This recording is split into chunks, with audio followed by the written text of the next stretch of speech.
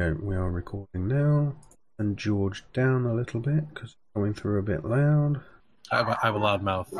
Oh, you're going for just yourself on your end. I'll change it on mine. That's fine. Right. So, we ready? Ready? Hey. Hello, and welcome to episode 11 of the Big Boss Battle, Big Boss Babble. Here with me this week, we have Dan. He doesn't want to reply. Okay. And we have George. Hey, what happened to Dan? You not hear me?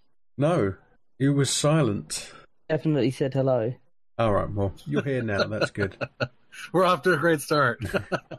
Master Toby's not with us this week. He's off visiting PAX in Australia.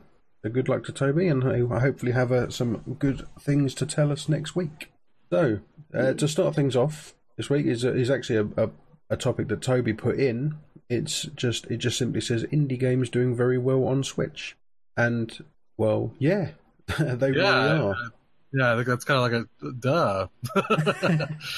Yeah, no, but some developers have come out and they've basically said they've sold more on Switch than they have on anything else. Well, that makes sense because, well, PC's a bit of a cluster fluff. You know. Let's be honest here. The Steam storefront is flooded with thousands of games every day now, and other digital distributions are a mess as much as they are. So it makes sense because the Nintendo Switch has a smaller library and it's a lot more focused right now, at least.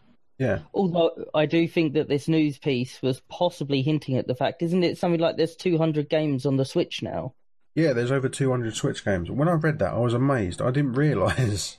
200 is still easier to navigate than 7,000, whatever they have on Steam. Yeah, but I mean, it's incredible for a system that's only been out, 6 months, 7 months? And they've got that much already. True, yeah. And they're curated as well, I think, is worthy of note. The fact that they're not just random games that Nintendo have said yes to. Yeah, it's great. I mean, it came to the front last week when it was on their day of release, which was, I think it's Wednesday, is when they mostly do their games. Like 15 games came out on one day. My question is will it last? I wonder if that bubble is going to pop or... Well, I mean, it's not going to last ultimately because as they add more and more, I think it's going to kind of spread out that catalog. I don't know. I think the bubble will pop. Possibly, but like Dan said, it is a curated collection. It's never going to get to the level of Steam where you hundreds and hundreds of games are going up every day. Most of them being utter crap. I do think we are going to reach a point where we start getting people saying, hey, everyone said that the Switch version of their game was selling the best, so we didn't do any marketing, and now we're bankrupt. I think it's not going to be long before we see somebody with one of those post-mortems that... You went again there. Never mind. Also, I think we will see... Obviously, like Dan said, it's curated, but I think we are going to see a downturn in the amount of stuff that Nintendo lets through as we're now seeing the AAA stuff really pick up. Well, I mean, are they going to add, I agree with you on that. I think they'll definitely obviously want to keep an eye on what they're adding, but are they going to add their entire, Wii catalog of games, all those weird games that you could buy, all those... There's like hundreds of games on the Wii, if I remember, you could buy. To be honest, with all that stuff, I don't think they're going to do Virtual Console in the same way. I don't think Virtual Console is going to be built into the eShop. I think it's actually going to be a separate app entirely. That's interesting. Because obviously there's rumours that when you're getting the paid stuff, you're going to get certain games as part of your subscription that way. And at the moment, I wouldn't be surprised because this with the Switch, Nintendo have almost flipped themselves completely 180 and are generally doing things a lot different to what they used to be. This is a new Nintendo. This is not the old school Nintendo. And I wouldn't be surprised if they went, I hate to use the term games as a service because I hate it, but if they turned the Virtual Console into a kind of Netflix kind of situation. So you go, here's the Virtual Console, here's 200 games, you pay this much a month, you've got them all. PlayStation has a similar service, actually. They've got PlayStation Now, and you've got Game Pass on Xbox. Right. Yeah. So everyone's got them, but I think with the Virtual Console there will be a massive. There's a massive library already there. It would be it's a good idea. But I think it'll all depend on the price. It's a very interesting concept, though. And also, I don't know whether you heard, but there's a NES emulator built into the system already. I did hear about that, yeah. Yeah, someone just poked around in the code and just found it, and they found a way to instigate it, and it's Golf. Randomly, Nintendo Golf is just already built into the Switch firmware. It's quite weird. So let's move on to our next topic, one that Dan doesn't know about. He hasn't read up on this. Have you read up on this, George? The Activision matchmaking situation? Is this the patent they filed? Is that what we're talking about? Yes, the patent. Yeah, I heard about it. Right. Slimy bastards.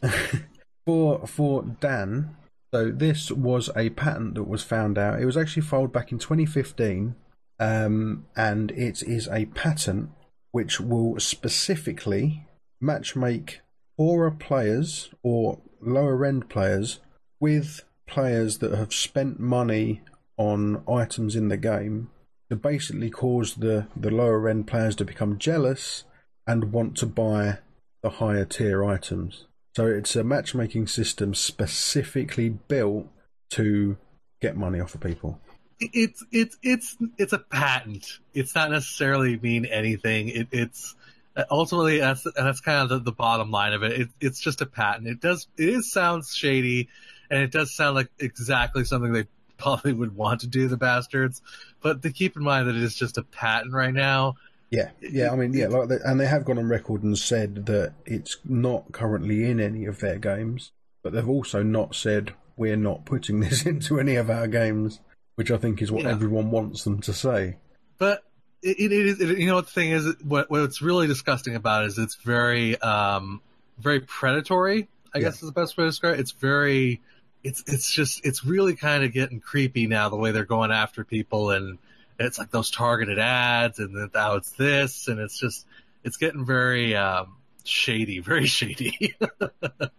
It is. It comes back to the whole, loot boxes are gambling and all that current sphere of crap that's going in among the AAA games at the top of the pyramid, the games as a service, as they like to be called now, at least on a professional level, which is completely awful.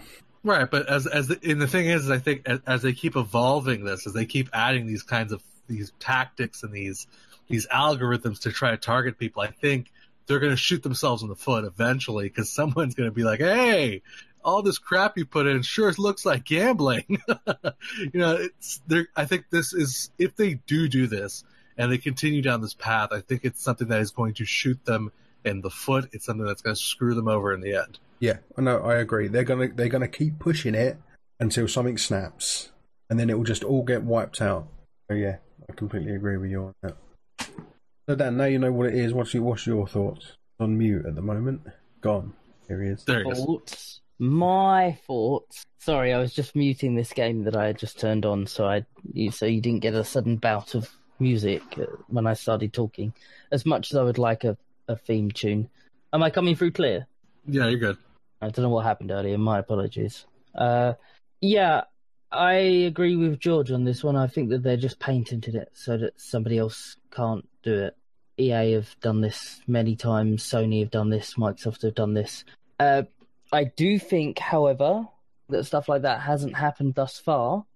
Yes, that's kind true. of like reverse matchmaking, as it were, because when you've got a big series like or something like that, which obviously Activision is in ownership of a lot of games that are big series.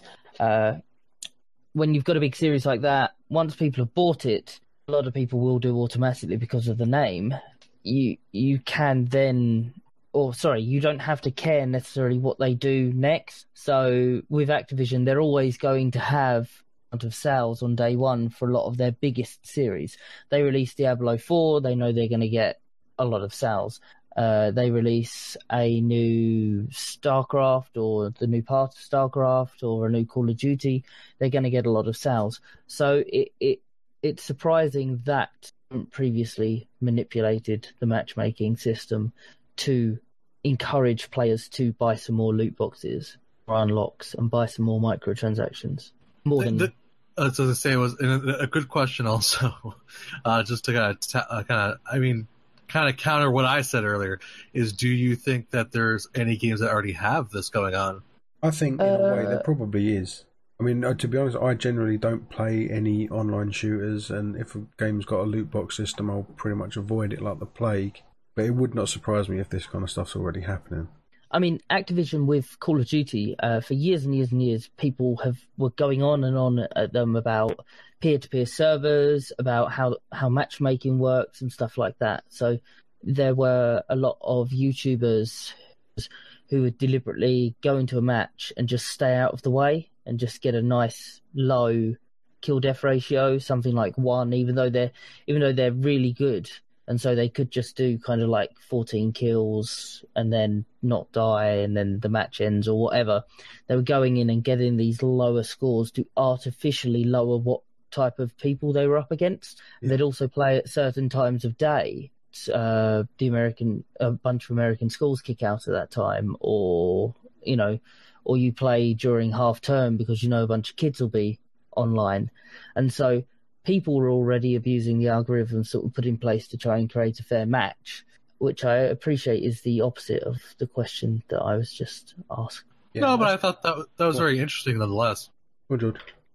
So, for instance, my sister really likes Overwatch, and so she's torn when it comes to events, because with big events, obviously, you get lots of cool stuff for your characters, but at the same time, you get a bunch of inactive accounts suddenly reactivate, and so all of the rooms get flooded with these people that don't play as a team and are not experienced at playing the game and have quite the same matchmaking as other games. And so she's a bit torn because she doesn't want to play with these old teammates that wouldn't act like teammates, but then obviously she wants the cool stuff as well. So yeah, certainly a tricky situation. It's I mean, balancing a game, an almost impossible task. That's why I believe that when people say games should be for everyone, I don't think they should. There's going to be games that is not for you. Accept it and move on.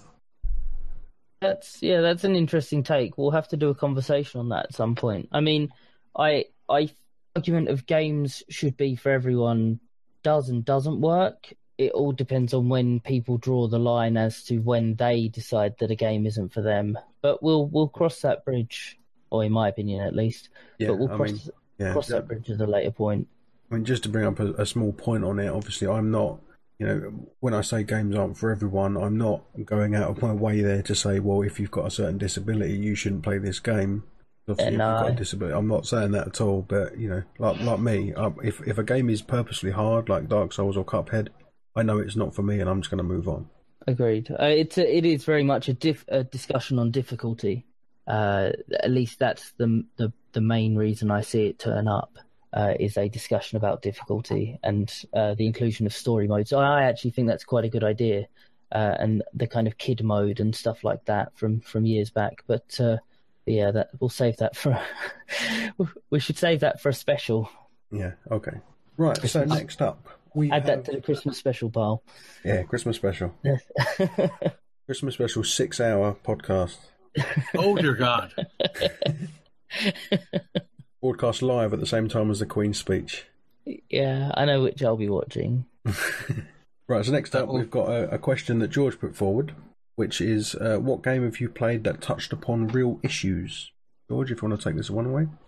Yeah. This is in relation to I'm going to plug myself, but hey, a review for Mortician's Tale that I did recently. It'll be going up on the website soon, bigbossmetal.com.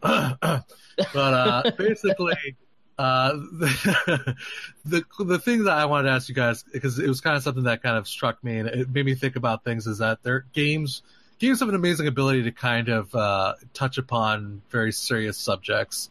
There's games like Gone Home, Papers, Please, This War of Mine. There's a lot of games that kind of touch upon realistic aspects, realistic issues, and very uncomfortable things as well. But Mortician's Tale touched upon death in particular, and it kind of wanted to make you think. And I wanted to discuss with you guys, what games have you guys played, perhaps, that had a similar effect, that had made you think about a particular subject that maybe you were uncomfortable about, but was explored in a good way, or maybe in a bad way. It doesn't really matter in a video game. Yeah, I must admit, when I read this, I struggled to think, and the only one I could think of was one that you brought up, which was Gone Home, which is obviously I couldn't associate myself with it, not being a young lesbian girl, but I could see where they were going with it, and it was dealt with in a rather interesting way. Absolutely, yeah. It's definitely one of those games that I love when games kind of just draw those emotions out of you that you're like, oh, that you don't. Even though if you're not necessarily related to the situation, if when games could draw an emotion out of you that is completely unrelated to you in that way, but still kind of impact you. I think that's really something kind of awesome. And that's kind of one of the things that I love about video games in general, when they have that kind of power to do that. And I don't find that happening a lot in the AAA industry, but I see that a lot in the indie game industry, and that's one of the reasons why I love it. Yeah. Well, you tend to find that, in a lot of the big AAA games, there's not really enough space to explore those kind of things. And I've actually just thought of another one that was quite deep, which was, I think, the original Wonder, which was Dear Esther, which was, you were just listening to this story, and I must admit, I can't even really remember the storyline to it now. But I remember, experiencing that game when it first came out, and, it was quite sad listening to the story of that game. But yeah, it really hit me. But there's like you said, there's Gone Home, Dear Esther. Everyone's Gone to the Rapture, which was another interesting one. There was a lot of interpersonal play and relationship issues going on in that one, which was very interesting. But I just don't think they can do it in a AAA game because there's too much call for action. Most people don't want that slow, low-paced storytelling. They want to shoot people. Well, I mean, I completely agree with you. I think obviously AAA games, they don't. Let's be frank here, they don't have the balls to take a risk like that, and I think that's also a little bit of a shame because I think that if they did, there is something that could be something phenomenal there under the surface.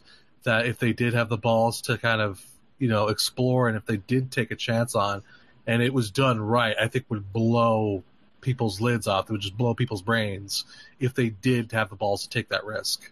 Yeah, I guess the closest you could probably get to almost a AAA developer doing it would be someone like Telltale and their adventure series games, like the Walking Dead series of games. Some of those decisions you had to make in that game were hard to make because you really started to feel for those characters. Absolutely, and I think that actually that's a really good example because a lot of people connected with the first episode of The Walking Dead with the little girl, and I forgot his guy's name. Lee. But yeah, he basically Lee had to basically kind of spoiler alert, but he died at the end, and then he had to tell this little girl. Yes, he did. Sorry, Dan. I'm sorry. He didn't die. Yeah, he died. Yeah, Look, he died. you'd go pale if you had to cut your arm off. Lose a lot of blood. But into denial. He didn't die. Okay. I cut my arm off and bled everywhere. I'd go a bit pale. There's no kind of. He didn't turn into he's still alive. Wasn't he bitten by like 15 zombies at that point? I'm pretty sure he was bitten once. He was bitten once on the hand. Okay. Well, anyways, but that game had a lot of emotional impact with people. So, what games did you experience, Dan? Seeing how you're talking about that.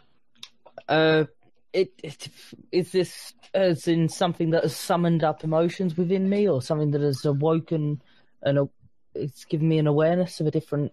Whatever you like. Oh, I tend to get quite engaged in games anyway. Well-written characters are few and far between in the games industry, although we are getting away from ridiculous army men stereotypes now.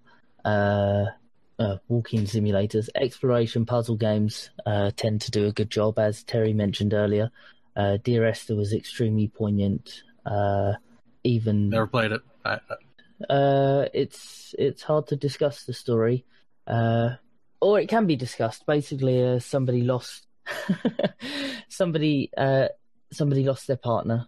Oh, that sucks. They've become obsessed with it, and they travel to an island. I think they found out the reason behind all of it, and they go from looking to find somebody to blame, and they explain the story, and they found their person to blame, but then they start finding these parallels in this kind of mystery that always ties back to this island, and it's kind of half lunacy and half loss.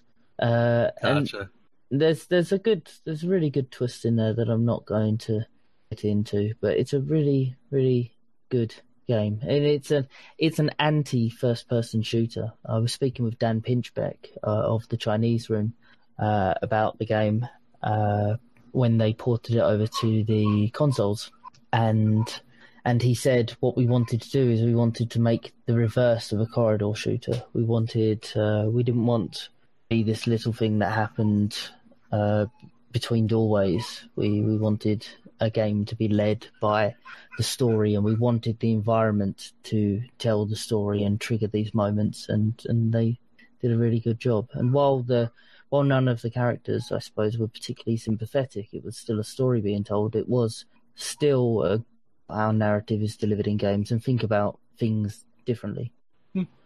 I regret not playing that game. I've heard nothing but good things about it now, and hearing you talk about it makes me want to play it more. So I also thought of one more. I forgot about To the Moon. That game made me cry, like just cry. I have heard similar of To the Moon. I've heard people were emotional game. So. Oh yeah, it's quite. And the other thing is, it kind of starts out kind of a similar way to what you were describing. It's kind of a mystery, and then it kind of evolves more and more, and then it's a really good game. Yeah, I must admit, I've just thought of another one as well, and I don't know if either of you have played it through to the end, and that was Scanner Sombra, the experimental game done by...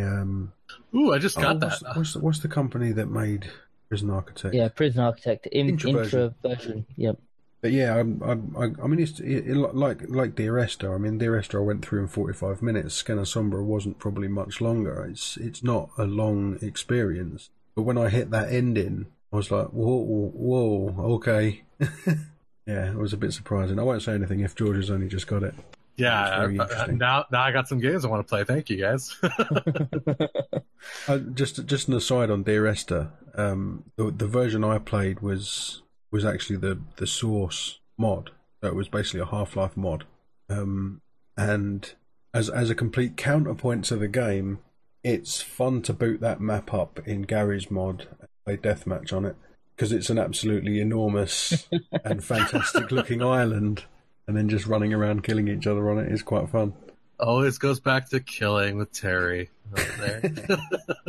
Right, so next up we have EA, the Evil Alliance. Dun dun dun! They shut down Visceral Games and completely destroyed what was looking to be a fantastic Star Wars game. This is one for you again, George. Oh, this is me? Oh, I thought this was going to be you. Okay, fine. Well, I've got things to say about it, but you put it on the list. So well, I mean, there was actually a recent update about this, and they basically kind of described the things that they expected from Visceral. They're like, we want this above a Metacritic level of 90. They didn't give them enough workers. They didn't have enough people to kind of get the game out. Apparently, it was just a mess from beginning to end. What they did to poor Visceral here.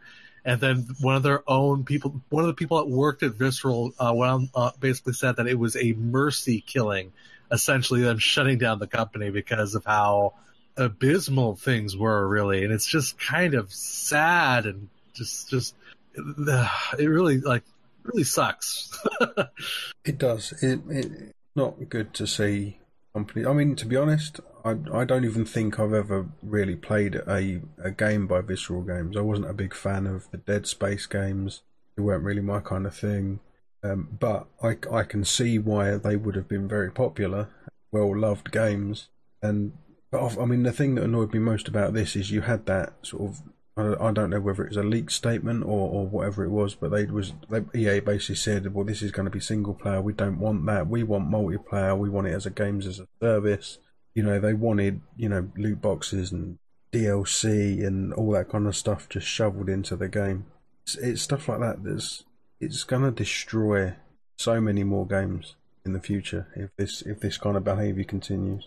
And on that, obviously, I'm gonna bring up the complete counterpoint to it, being ID/ZeniMax. coming out and proudly saying Wolfenstein 2 is single player only. We will not be putting multiplayer in it. There's no loot boxes. There's none of this, none of that, none of the other. It's a full-on single player experience. Here you go. And I applaud them for that. Yeah, I heard about that. That was pretty awesome, yeah. They've been hitting it out the park with their advertising, especially in the current state of things going on in America. And it's been angering people, shall we say. Silly people. It's kind of it's a very strange thing. It's just I'm kind of wondering what EA is trying to do. Are they don't care about what they look like anymore? They're just like, yeah, we're evil. We swallow companies and shut them down and set up patents for predatory tactics. It's just I don't really understand what is going through their brains.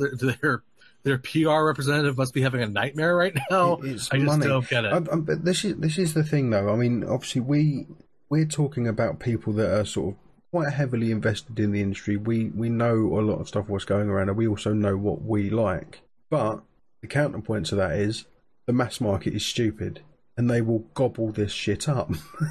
So it's kind of we're kind of the vocal minority shouting out about this. But mass market really doesn't care and will buy anything that they throw out. And that's the way EA see it. It's like, okay, well, some people don't like us, but a lot more people do, and they will buy literally anything we put in front of them. So at the end of the day, it's a bottom line thing. The other thing to remember, of course, is that ultimately any company that gets bought out ever at some point, I mean, ultimately, what's going to be the fate of any company that gets bought out by any other company? The best fate they're ever going to get is all of their employees stripped out and the name kept on as a brand. It's so visible with EA because they have the buying power to pick up big names and absorb them, and they have the buying power and the reputation to take these internal studios, shake them around a bit, and then turn them into this big blockbuster studio that everyone knows the name of. True. I mean, but then Visceral have their reputation not because of something Visceral have done, they have their reputation because of what they've done at EA. But we are possibly too quick and too in this industry to label a collective of people by a label, by a name. It's so easy to not follow individuals. Like with books, it's pretty straightforward. Nobody really knows who the publishers of books are. We don't know the names of the 200, 300 people who work in those buildings. We just know the name of the author and possibly the illustrator on the front cover of the book. And when it comes to films, maybe you'll learn the name of the directors and the producers, but we'll never learn the name of the boom hands. And they could be in the industry. We could have had some guy working a boom on our 10 favourite films, and we just won't have figured out what his name was. And with games, it's very much the same situation. A favourite game of mine from when I was growing up was Gangsters, Organised Crime. That was Hot Point Interactive, I think they were called. And they got bought out by someone with Eidos before, which obviously we know what's happened with Eidos. But yeah, they were working with someone and then they just disappeared to the wind. And it's hard to track down what happened to the designers and the developers there, to the people that actually came up with that idea. We are far too eager to just say, yeah, that was Hotpoint who made that, or yeah, that was Visceral who made that, even if the entire team has turned over 2-3 times, and then we shake our fists when that team is dissolved, even if that triggers Broom or the axe that you killed me with last summer or whatever the story is. Yeah, no, I get where you're coming from, and yeah, I mean, it's like one of those things. You never hear names, but you'll hear a game come out and it'll say this game from the designers of. So we do know some of the names at Visceral because the lead writer on Uncharted, I can never remember her name. I'm really quite good with names. I can never remember her name. Amy Hennig? Yep. Oh, I got it. Hey, I should be more confident in myself. Well, she had gone over to Visceral, and so obviously she was with the studio and is now lost to the winds, as it were. And so we tend to only learn the name of the writers, of the designers, of the producers and directors. Yeah. As it turns out, actually, I looked up the person who headed up gangsters, organised crime, and they are quite happily working in Ubisoft for awesome. maybe a decade, 15 years. They've just been a project lead here and there, probably worked on some other game that I've picked up, some mobile port or some handheld port. And similarly, Julian Gollop, who came up with XCOM and is synonymous with games and the various other titles that he worked on, he went and worked for Ubisoft, and he worked on a few titles there and had a good career, but was a name that was not spoken. You know, people just didn't know. They didn't wheel out Julian Gollop of XCOM fame. We never knew that he was moving around in the industry still. We just thought, oh, maybe he's just having a rough patch until he releases a new XCOM game. But no, he was just functioning off somewhere in the studio. They could have shut that studio down 7 years ago, and people would have gone, oh, I can't believe you shut down, I don't know, whatever it's called, Fireblade, or actually that's probably a real game studio. But yeah, I can't believe you shut down this studio, Ubisoft. That's ridiculous. They made this one game that I loved. But actually, that studio could have a whole bunch of us three, consider gaming legends, just rattling around in the hall, grabbing coffee in the morning and getting to work. So it's a strange thing. But yes, companies do come and go. They turn over fast. That are in there may not have even worked on Dead Space, but we're standing here screaming for the legacy. Well, I think you have a good point. I mean, obviously, it's the game industry. Companies go, companies come. I see what you're saying. You know, it's definitely a market where you're kind of constantly moving from company to company to develop a new title. But what I think, and, you know, obviously, I do hope that everybody who worked at Visceral got a new job and they're all good and safe. And shout out to Boom guys that work on movies, apparently. But I think we're focusing on the wrong thing here. I think what we should be focusing on the fact was that we lost a Star Wars game, and we lost it for kind of bullcrap reasons. Excuse my language. The reason that I think, from what I kind of gathered from the article, kind of what I've been gathering from the situation is that they literally didn't think that a single-player Star Wars game was in the nature of Uncharted, was they weren't confident in it enough to actually do it. So they literally just pulled the plug, like, we're going to do something else, we're going to do something different, and they killed possibly this really awesome project. See, I don't think it's even that. It comes down to pure money. I was looking at stats of this, and even if you took a game that got a ridiculous rating and everyone bought it, it would still bring in 1/10 of the money of a game that's got microtransactions and loot boxes. They want people coming back again and again and again, and a lot of single-player games you don't do that with. You'll play it and you'll move on. If there's reasons to come back, like loot boxes, microtransactions, DLCs, season passes, things like that, will keep you coming back to the game and keep you feeding it money. But it's Star Wars. I mean, I think if you slap Star Wars on anything, most people would buy it still. Yeah, but that's what I mean. It would still sell gangbusters, but still wouldn't make as much money as a multiplayer shooter with microtransactions. That's what it comes down to at the end of the day. It's sad. It sucks. I'm sure all the employees will be fine, as Dan pointed out, but I think if what you're saying is, it sucks, because it's basically saying that single player games are now going the way of the dodo, and it sucks. It really kind of sucks. Now, I think at a AAA level, yes, you're going to get the occasional outlier like Wolfenstein 2 that bucks the trend and just says, no, this is single player. Go in, shoot Nazis. End of discussion. But I think, at a AAA level, single player is going to go the way of the dodo. It's all going to be online multiplayer stuff now. That's where the big money is, and that's where all the big companies are going to be. Luckily, indie games are getting better and better. Most of the time nowadays, they're indistinguishable from AAA games anyway, so there's plenty of options elsewhere. I mean, me and Dan have had this discussion before, that the term indie shouldn't even be a term anymore. They're just games designers. Then, they might technically be independent, but all that means is they're not under the thumb of a massive conglomerate. They're just games designers, and they're just games. They don't need the indie title anymore because they're massive. It then becomes very hard to talk about it, but is a budget thing. Yeah, really. It is.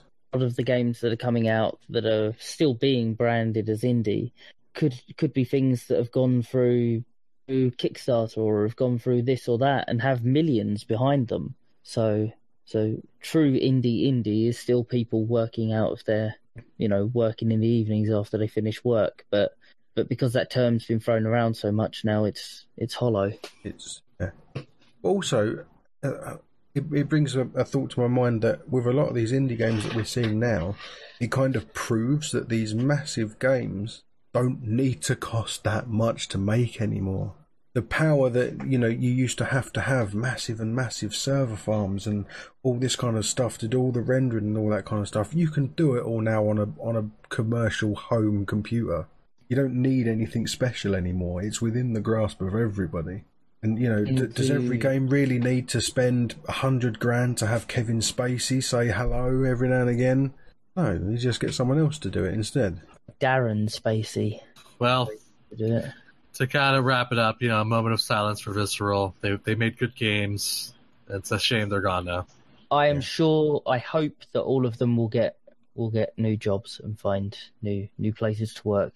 The industry is bigger than ever, and hopefully they'll all integrate into their new. And yeah. Yep. Also, to add to that, this will be a hypothetical minute of silence because dead air on a podcast does not make for a good listening experience. So. With that, we're going to move on to our next topic, and this was about the Animal Crossing Pocket Camp game that was unveiled via a Nintendo Direct in the past week. George put this question up on the podcast listing, asking if anyone had actually played it. Yes, I have played it.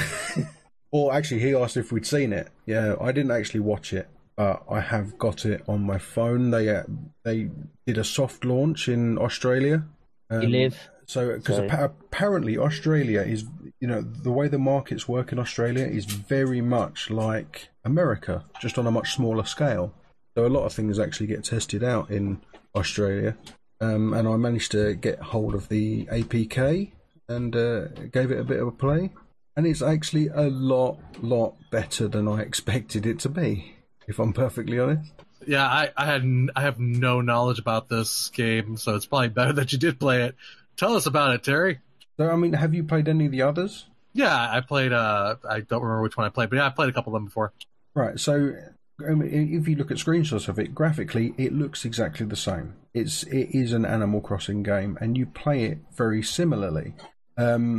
However, in this case, it's not you're moving into a town and you need to buy a house and then pay back Tom Nook an exorbitant amount of bells to pay it off. You actually you actually turn up and they go, haha, the manager of the holiday park's here. And you're like, what? So basically that's what you're concentrating on in this. You're the manager of this campsite, which you have to build up with different furnitures and all that kind of stuff and get people to come and stay at it. And instead of having a house, you've got an RV, and you can go inside the RV and you can decorate the RV and put furniture and that in there. So it is kind of, they've taken the entire Animal Crossing experience and compressed it down, but even thematically they've compressed it down. And as opposed to having one big open map, you've got, there's about 6 or 7 other small campsites that you go and visit. So there's one on the beach where you can do your fishing and get shells and that off the beach like you would do normally. There's one that's a foresty one, so you can go off and get the fruits off the trees and things like that. And yeah, it just plays like Animal Crossing. They've added stuff in like as a crafting mechanic, so the things that you pick up, you get cotton and metal and wood and things, you can use those to craft furniture that you want to decorate your place with, and also to get people to come and visit your campsite. They'll want specific bits of furniture that they like in the campsite for them to come and visit. And yeah, it's because I was expecting some little isometric like Simpsons Tapped Out or Farmville or something like that, where you just go, I want to put that there, put that there. But it plays like Animal Crossing. It's a great little game.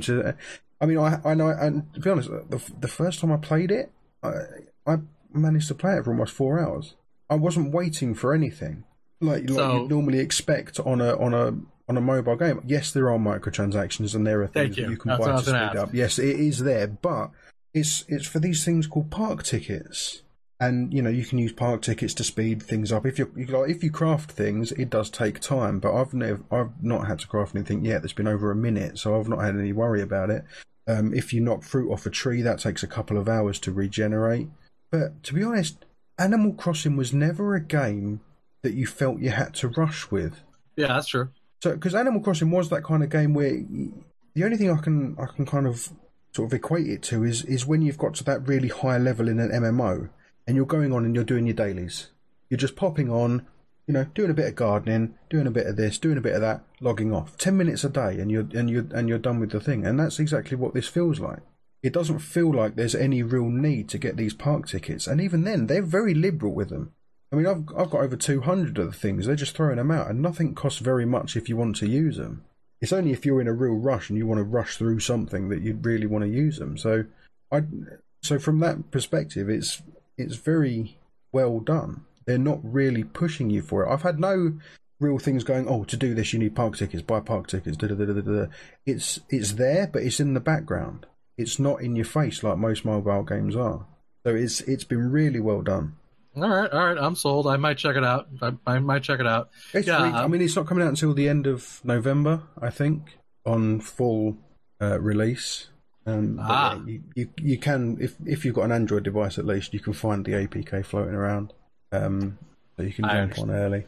Yeah, I think you brought up a good point. I mean, Animal Crossing was always a game about kind of coming back for the holiday events.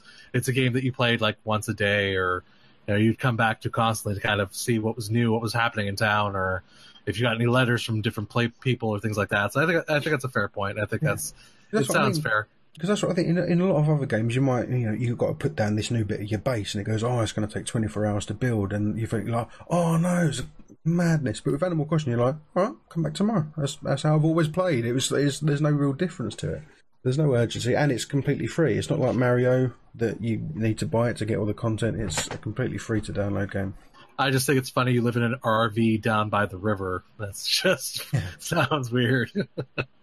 Yeah, it's pretty good, and you can get bigger RVs that have got 2 stories to them and all this kind of stuff. It's quite crazy. I just like the fact that it is small. It's for your mobile, but thematically they've made it a lot smaller as well, and it all works. Very cute little game. Is there an RV with 2 stories? Man, I'm kind of curious now. Well, you kind of get them ones that have got the sleeping bunks, haven't you? That are higher up. They're sort of in the ceiling, as it were. All right, cool. Yeah, it's pretty cute. It's free to play, and it's pretty cute. Cool. So the last topic for this particular podcast is Patreon cracks down on adult games. Is one you put on there, George? Why am I always one bringing up the adult game sector of PC gaming? It's because it's affected you personally, George. Oh yes, my campaign has been destroyed because of this. No. They came down basically with some new rules recently. There's apparently, I didn't know this, there is a huge subsect of Patreon campaigns that are primarily adult games. Did you guys know that? I didn't know that. I didn't know. Kind of expected it, but like everything, really. Apparently it's big business. And recently they put out some new rules about those types of games that basically kind of, for one, it kind of temporarily shut down some campaigns because essentially is that they changed the rules for these games that they can't have things like that would necessarily break certain laws. For instance, incest, bestiality, things that violate laws, even in a fictional sense, are not allowed anymore. So these games, some of them kind of ventured into those kind of weird areas. Not all of them, mind you, but some of them did. So games that did or did not were still kind of shut down temporarily as they were being under quote-unquote review for this. And it's kind of caused a little bit of a backlash in the Patreon community. Yeah, I can see that happening. Because what you find is that the fans of this kind of content are very, very vocal. But also, on the flip side, this is actually quite a brave move from Patreon. Why do you say that? Well, like with a lot of this stuff, there's probably a big market for this stuff amongst the perverts of the internet. And surely something like this would hurt their bottom line. So for them to go ahead and do this, I think is quite a brave move, because there is clearly money to be made with these kind of games. But Patreon are just strictly saying no go. We're not getting involved in that. And I think from a company standpoint, that's quite good. They're not just going, we want money, money, money, money, money. They're saying, no, we don't want your money. We don't know where it's been. That's true. That's a fairly interesting point. A lot of people are also pointing to, does this count as a form of censorship? And I mean, ultimately, I think you're right. I think Patreon has the right to call that shot. If you're on their platform, they make the rules. Even if it is, censorship, or if not, or if it is or isn't. I don't have a stance on it. I don't really care. But a lot of people are kind of saying that. And I think you're right. I think it is brave of Patreon, because it is going to affect their bottom line. It's going to be taking money out of their pockets, because people are going to move along. Yeah. At the same time, though, it does kind of give them a good face. It's like, okay, they don't support this kind of content that I personally find disgusting. So that, to me, now they're a good company. That's cool with me. I might use them in the future, or use them for different YouTubers or whatever. Subscribe to. Right. Yeah. When it comes to the policy change, I get it, and I think that was what was. I don't have an argument with that. I think what kind of was unfortunate is that this kind of hit pretty much everybody instead of individual people. Is it kind of hit all of these campaigns, hit all these Patreons. And now they have to go through this review process, and they're missing out essentially on their money. They're missing out on their, what they're doing while this is all happening. Yeah, which very true. He's going to affect some legitimate people, and I don't mean to call the people at the creators of these weird games illegitimate, but let's just say they're not standard kind of games, are they? But some people are going to get caught up in it, I would imagine. Hey, there's a niche for everybody. I'm not here to judge. Yeah, no, agreed. I mean, yeah, like you say, that it does stink a bit of censorship, but depending on what it is, it would need to be shut down. You can't be a company seen to be promoting, incest or child porn or bestiality. You can't really allow that. No matter what the censorship people say, generally it's considered a bad thing, so we're going to follow that. What I'm kind of shocked by in all this is that I thought, to be honest with you, I kind of thought these rules would already be in place. I was kind of shocked by that aspect as well. I'm like, isn't that kind of common sense? I don't know. You would imagine so, but because Patreon's not that old. It's a fairly new thing. Only the last few years, I would have imagined. So I'm guessing, when a company puts out something like this, like, you can use us to take donations from people, blah, blah, blah, you just want to cast as wide a net as possible. You don't really want to put any real restrictions on it, because you want to get that massive influx of users initially. And this is now kind of a reaction. It's just like, okay, right, well, now we're just going to start piecing off this. We don't want you. That's disgusting. Please get that away from us. And now they're just sifting through. It's like YouTube with the advertising thing. They bring, it's an open, you can do anything you want, and then they go, oh, maybe not, you're bad, we don't want AdVods on that. And then, that initial period will screw up a lot of legitimate people, but then gradually it will come together and it will get to a nice equilibrium, and it will be in the right place. It does make me kind of wonder, like, what were they getting away with before? Like, what was happening? Don't go looking. You'll want to scoop your eyeballs out. I don't want to be arrested by the FBI. Thank you. Well, I think that's all I have to say on that, unless Dan has anything to add.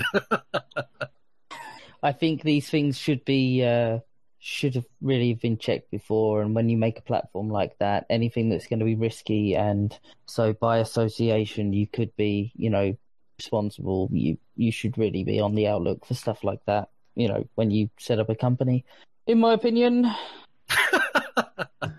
Business. That epic sigh right there, I think that kind of just says it all. That does say it all. But that's it, really. All right. Well, last thing, I'm not bringing up any more adult business stuff unless somebody else does. Dang it, I'm tired of bringing it up. Fair enough. Well, that was the last topic. That brings us to the end of the podcast. So it's goodbye from Dan. Bye. And it's goodbye from George. Bye.